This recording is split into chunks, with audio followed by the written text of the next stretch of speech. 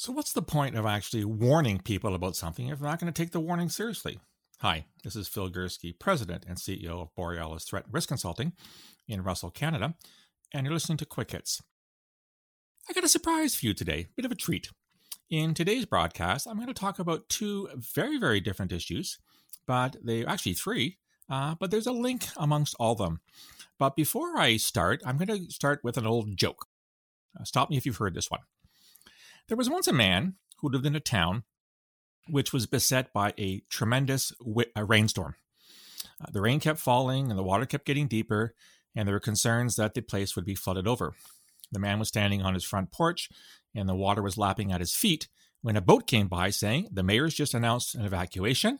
You got to get inside the boat and we'll rescue you." The guy said, "Nope, God's going to save me." The boat went off. An hour later, the water kept rising. The man was now on his second floor, and the water had reached up there.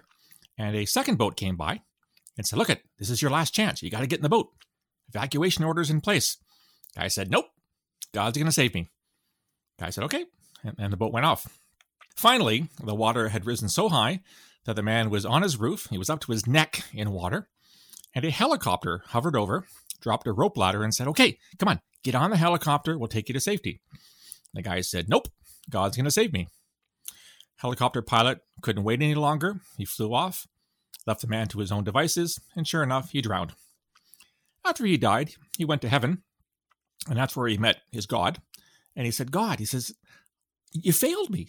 I worshipped you and followed you and obeyed your commandments all of my life. And in my hour of most need, you weren't there for me."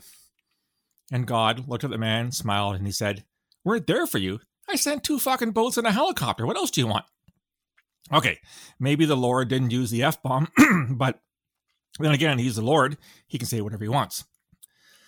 The point of this joke, this story, is to look at what people do with warnings and why they ignore them. The first story I want to refer to comes from, of all places, my cottage up near Barry's Bay, Ontario, which is in Renfrew County, which is a large county in Ontario that spreads all the way from the Ottawa River in the east pretty well to Algonquin Park. And it has seen very low cases of COVID-19 to date, thank God, with one interesting exception that's giving people some pause for concern. And that is Barry's Bay, a town of maybe 1,300 people. It's kind of the seat of cottage country up there. Great little place. It's got 2 grocery stores, an LCBO, a liquor store, and a beer store, and a home hardware, where I have spent thousands of dollars in the past 5 years. So it has everything that people need. Also, in this very small town are 2 Catholic churches. It's a very Catholic area. It was founded by Polish immigrants in the 1860s. And there is a school called Our Lady Seat of Wisdom, the motto of which is "The truth shall set you free." This is a rather conservative college, attended by, I'm not sure how many students there are, but it's a college. So these are people in their, late teens, early 20s. On the website, it claims that they abide by the magisterium, which of course is the official teaching of the Catholic Church as handed down by the cardinals and the Pope himself. And it turns out that there is a real possibility that the spike in COVID cases is being tied to students from Our Lady's Seat of Wisdom who are refusing to wear masks in local stores.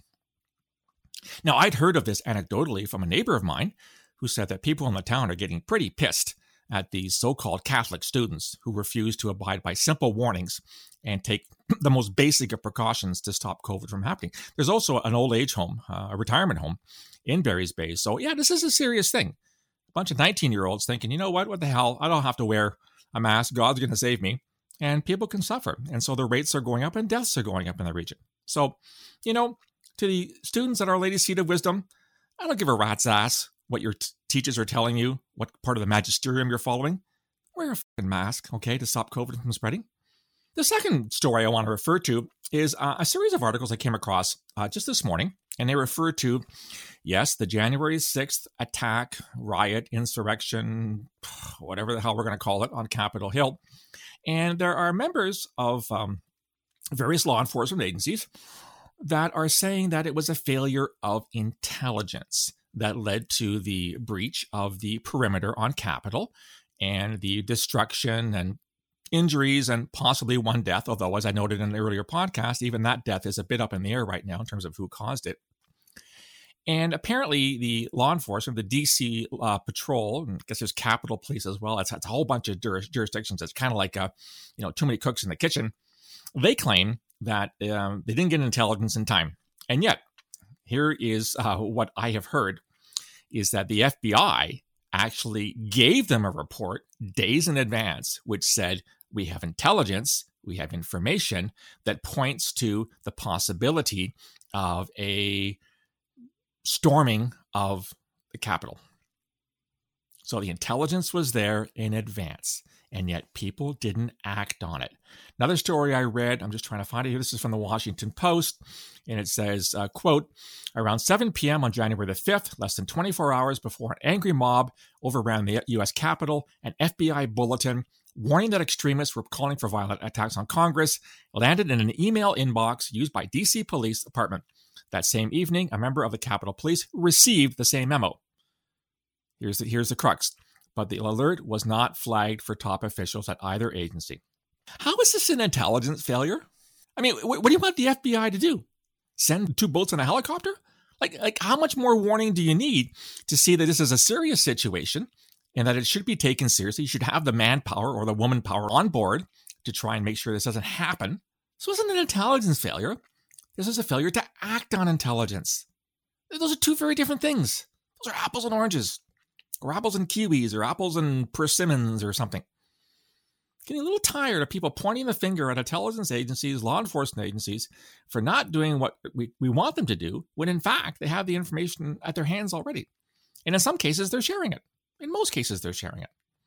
So the last bit of this, which I want to kind of point to, and I've pointed to it already in an op-ed piece in the Ottawa Citizen, part of the Post Media Network here in Canada last week, is the fact that Canadian intelligence agencies have been warning the Canadian government for the better part of 20 years that the People's Republic of China, the PRC, China, is stealing our secrets. It is infiltrating corporations. It is exerting influence on MPs, members of parliament. It is harassing Canadian citizens who happen to be of Chinese origin, especially Uyghurs and Tibetans. It is showing up on campuses trying to shut down free speech. CSIS, the Canadian Security Intelligence Service, where I worked for 15 years, has been ad nauseum giving this warning to the Canadian government of whatever political stripe. And yet nobody seems to be listening. What else do you want CSIS to do? By its legislation, it's an advisory body. Under its act, it advises the government of Canada. It collects the intelligence, it processes it, it analyzes it, it wraps it up with a bow, and it advises the government. If the government chooses not to take the advice to go off in a different direction, how the hell is that CSIS's fault? How the hell is that? How's that a failure in intelligence? Now, to be fair, yes, there were failures in intelligence in the past. Air India, the single greatest aviation terrorist attack in history prior to 9/11, which was executed by Canadian Sikh terrorists in 1985, that was an intelligence failure. We didn't have enough information at the time to prevent the attack from happening. And as a result, 329 people died. I go through this in some detail in my latest book, which I'll refer to in the endnotes. So yes, there are intelligence failures. Capitol Hill was not one of them. The COVID outbreak in Barry's Bay is not one of them. This information was there in advance. The Canadian government, the Trudeau government's inability to deal with China is not one of them. You can lead a horse to water, but you can't make him act on the intelligence. How's that for a mixed metaphor? So next time you read an article which says failure of intelligence, ask one simple question. Is it really? Or is something else going on here? I'd like to recognize the Calgary Flames. This is the jersey worn at the annual Heritage Game back in 2011, which was held, I believe, in the Saddle Dome in Calgary, or was it the Commonwealth Stadium in Edmonton? Anyway, it was one of the two. Outdoor game, probably 50,000 attendance, good old Canadian hockey outdoors. And of course, we have to discuss the latest Hardy Boys bit of wisdom. This comes from the Phantom Freighter. Boy, that sounds scary. When forging rare documents, it's not enough just to write on aged paper. You should also familiarize yourself with old phraseology to employ in your writing so that you don't get caught. Did I read that correctly, or are the Hardy Boys, these squeaky clean American boy detectives, advocating forgery? I wonder what their dad thought about that one. probably not too much.